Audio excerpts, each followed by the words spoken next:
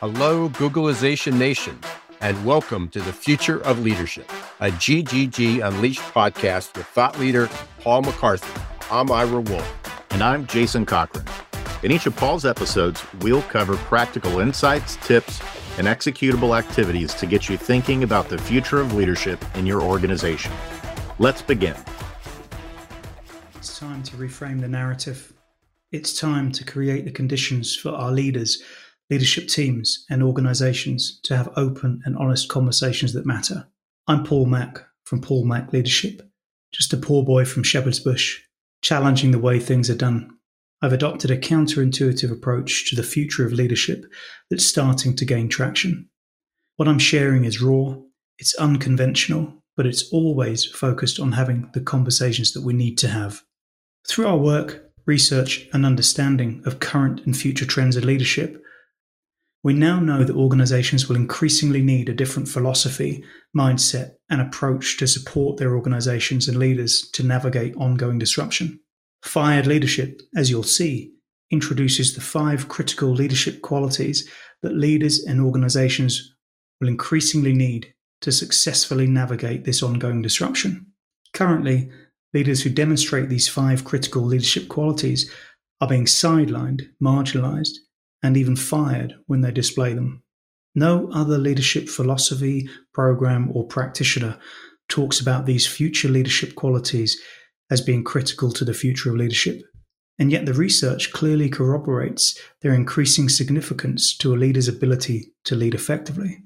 In the next 5 episodes of this GGG Unleashed series, we'll introduce each of these leadership qualities and show you at a high level how to define this leadership quality in your leaders, what it's like when a leader executes and exudes this leadership quality, and the impact on your organization of a leader who demonstrates this leadership quality. By the end of each episode, you'll have some tips to help how you and your organization can begin to identify, recruit, onboard, and develop leaders in your current leadership pool and future leadership pipeline who have these much-needed 5 critical future leadership qualities.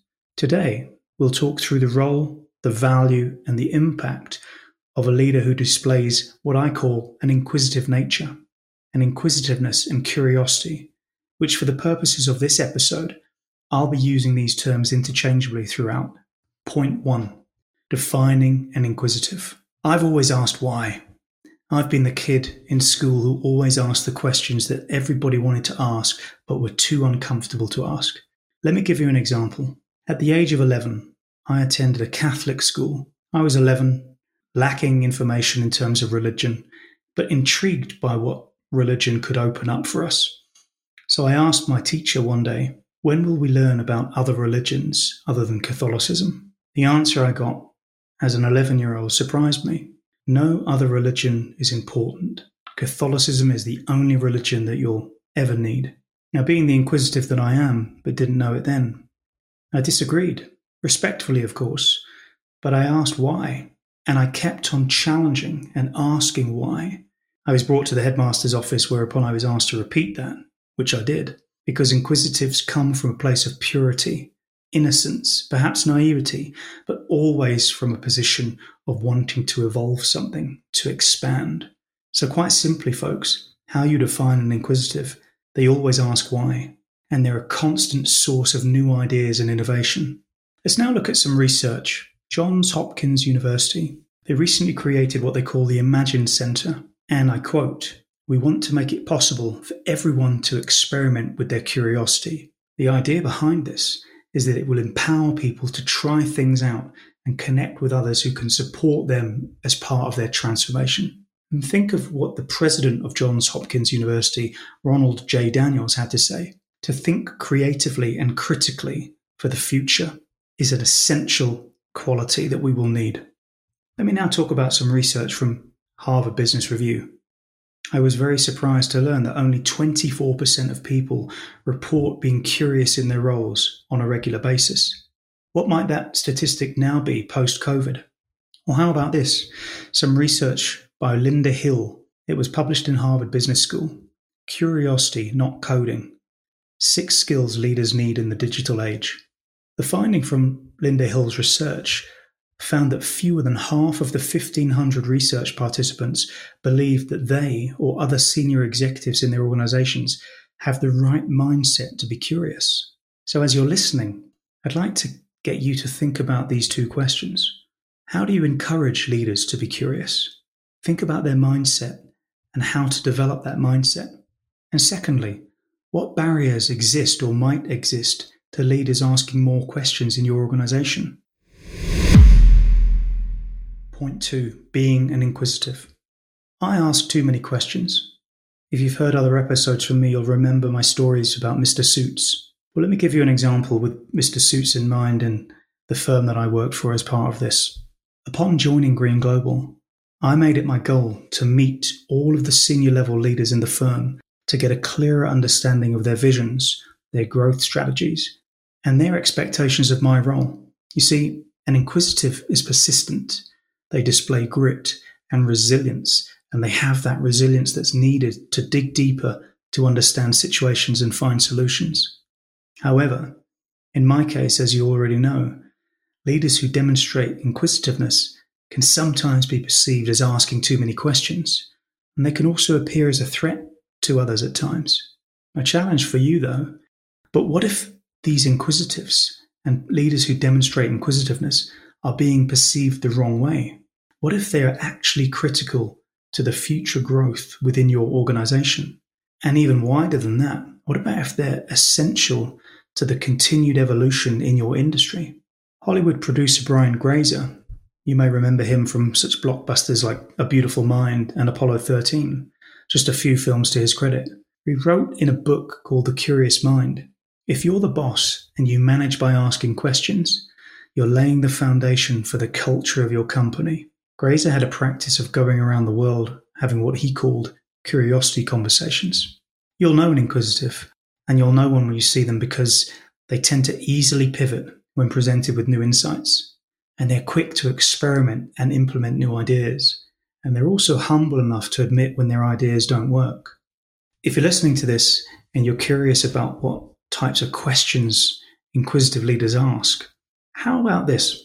You'll always hear an inquisitive ask these kinds of questions. What if we tried that? What would we do if we weren't afraid of it not working? Or my favourite, which is borrowed from the real-life incident when Captain Sully had to emergency land a passenger aircraft on the Hudson River back in 2009. If you had 208 seconds to make a decision, how would you approach it? You see, this last one is a great way to show how being inquisitive can aid better and more effective decision-making for leaders. Try it in your organization and see what happens. And yet, according to Harvard Business Review, 70% of people report facing barriers to asking more questions at work, despite having organizational policies and orientation materials that state asking questions is encouraged. Or take Microsoft's approach and how they gauge a candidate's level of inquisitiveness and curiosity. Chuck Edwards, the corporate VP of HR, likes to gauge the type of questions a candidate will ask at the end of the interview process. He wants to know how curious versus how safe the questioning posed by the candidate is, because to Edwards that reveals the candidate's level of inquisitiveness and their ability to be creative. So some questions as you hear this, as you're listening to this. How do you perceive a leader with this type of inquisitiveness? And have you ever considered encouraging leaders to have curiosity conversations with their peers or another division or function in the same organization? Try it and see what happens. Point 3, the impact of an inquisitive. Through being inquisitive in my senior level roles in over 8 consulting firms, my inquisitiveness has directly contributed to the impact of those consulting firms. I've secured over $6 million in consulting revenue. I've generated over $3 million in new business. And I've helped to win over 20 new clients on behalf of those consulting firms. And lean in, all from being inquisitive. Inquisitives can have a significant impact on an organization if the conditions are created to embrace them. Inquisitives, they're unapologetic and they focus on continual improvement. They're driven by the bigger picture. And they're open-minded about others, as well as others' contributions, and in creating the conditions for others to bring their curiosity to the discussion. So think about that the next time you're looking at inquisitives in your organization and an appreciation of the impact that they can have. Think of Google's approach to how it encourages leaders to be inquisitive. It's basically normalized an organizational and leadership culture of curiosity, which is critical for its long-term growth and innovation. You see, inquisitives ask questions, and you may be aware of the former Google CEO, Eric Schmidt, famously said, "We run this company based on questions, not answers." Well, it turns out that the science backs this up too. Research from Oregon State University reveals that being inquisitive leads to better outcomes. Yeah, you heard me. In its research paper, Outside the Box, Epistemic Curiosity is a Predictor of Creative Problem Solving and Creative Performance, the researchers from Oregon State University found a direct correlation for people who tested higher for the trait of curiosity on personality tests and their ability to creatively approach tasks. The bottom line, just their innate inquisitive nature allowed them to be more innovative. The impact of having leaders in your organization who are inquisitive leads to organizational improvements.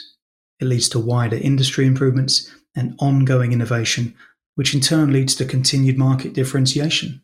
So to maximize the impact of inquisitives in your organization, try the following when you're working with them. Make it a habit that leaders always ask why in meetings and any interactions that they have by normalizing the idea of curiosity on a daily basis, and proactively seek to remove the barriers that prevent these leaders from being inquisitive in their day-to-day role. A couple of questions before we wrap up. What are some of the ways that you can normalize inquisitiveness in your organization as part of supporting your leaders to be more innovative? And conversely, think about what happens if we actively discourage leaders from being inquisitive. Can you estimate the cost of discouraging it in your organization or in your wider industry? I can, and I have the numbers to prove it. Reach out to me if you want to find out more on this.